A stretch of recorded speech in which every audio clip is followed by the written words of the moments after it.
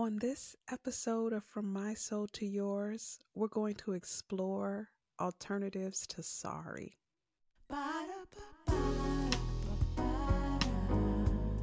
So, we're here to talk about living, learning, laughing, and loving in today's world. I'm Dr. T, and this is From My Soul to Yours.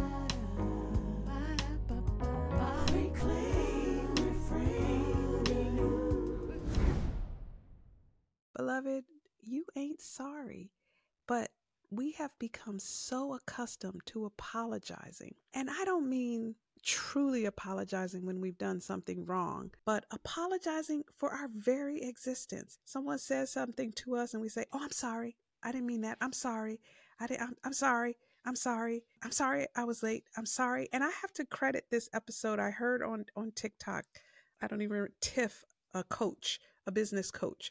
And she was talking about growing your business, but I'm talking about growing your soul, growing your spirit, because I think it's the very same things. Like, I never propose to say that I'm going to tell you anything about your business. But what I do know is that if you are more connected to your passion and your purpose, then all of your endeavors will be more successful. So this piece of advice that she had, it resonated with me so much that I wanted to share it with you on our outlets as well. So think about how many times in a day or in a week that you say, "I'm sorry."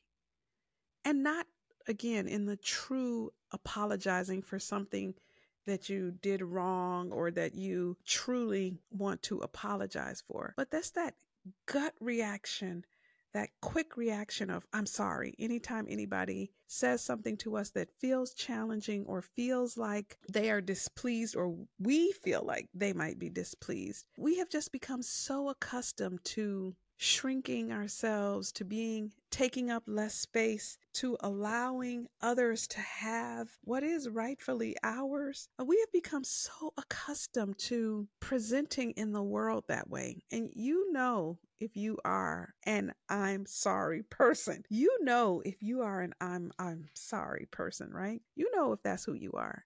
Think about how many times in a day or a week that you say, "I'm sorry." You bump into somebody, someone holds the door for you.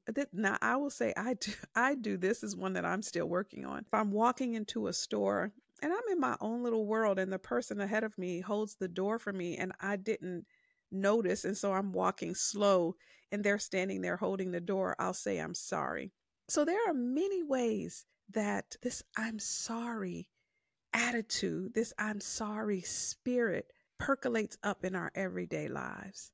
And I propose that that is because we have become so accustomed to minimizing who we are, trying to take up less space, trying to, I'm not even sure what we're trying to do sometimes. I'm not even sure why we have decided. Is it because when we were little kids, you remember that children should be seen and not heard? I mean, that's an old school way of thinking, but many of us grew up with that. I don't think that people today feel that way about children. But if you grew up 20, 30, 40, 50 years ago, that was definitely the way that you were raised. So you were taught that your presence, your mere presence, was not important, that you should be silent, that you should not have a voice, that you should not be seen or heard or valued, that you should just be a quiet little thing off on the wall that could be summoned, I guess, to turn the channel, right? But for whatever reason, to dance for auntie or to sing for auntie. But somewhere along the line, you were taught that you were less than who you are, that you had less value than what you actually have, that your purpose or your presentation was only for specific times or for other people's pleasure or enjoyment. I don't know how it affected you. I don't know where it showed up for you, but what I know now is that it shows up in the "I'm sorry" attitude, oftentimes presenting and saying and apologizing for things that you don't even need to apologize for. So what is an alternative? What can we do? How do we stop the "I'm sorries"? How do we catch ourselves, right? So the first thing you're probably going to have to do is just make an awareness of how much do you actually apologize for? Again, I'm not talking about the big apologies that you and your friend, partner, spouse, family member said some words and you know you said something unkind. That's a real apology. But you invited them for dinner and you made a delicious chicken dinner and they were like, "Oh, I was hoping you were going to make your lasagna." And you're like, "Oh, I'm sorry." What?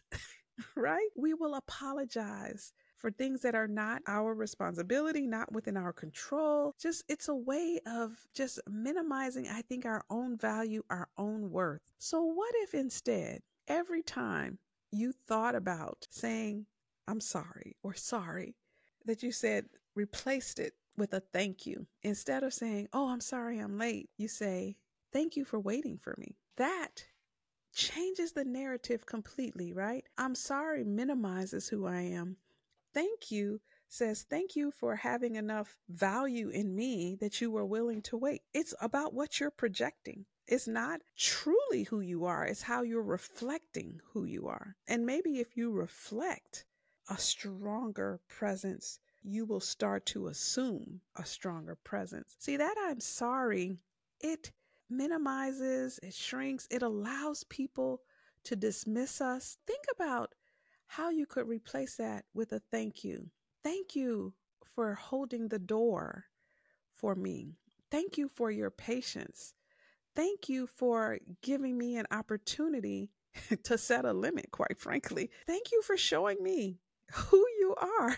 Thank you for allowing me to show up." Now, some of these you may want to say out loud, and some of them you may want to say just in your own head. But if you really think about how many times you say "I'm sorry," and not in a true apologetic, you know what I like we've already discussed kind of way, but that's your go-to reaction when someone says something to you or points something out to you. Even at work, your boss says, "Hey, can you look over that draft? I saw a couple of things." "Oh, I'm sorry."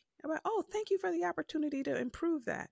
Right? It changes their perception of you and your perception of yourself.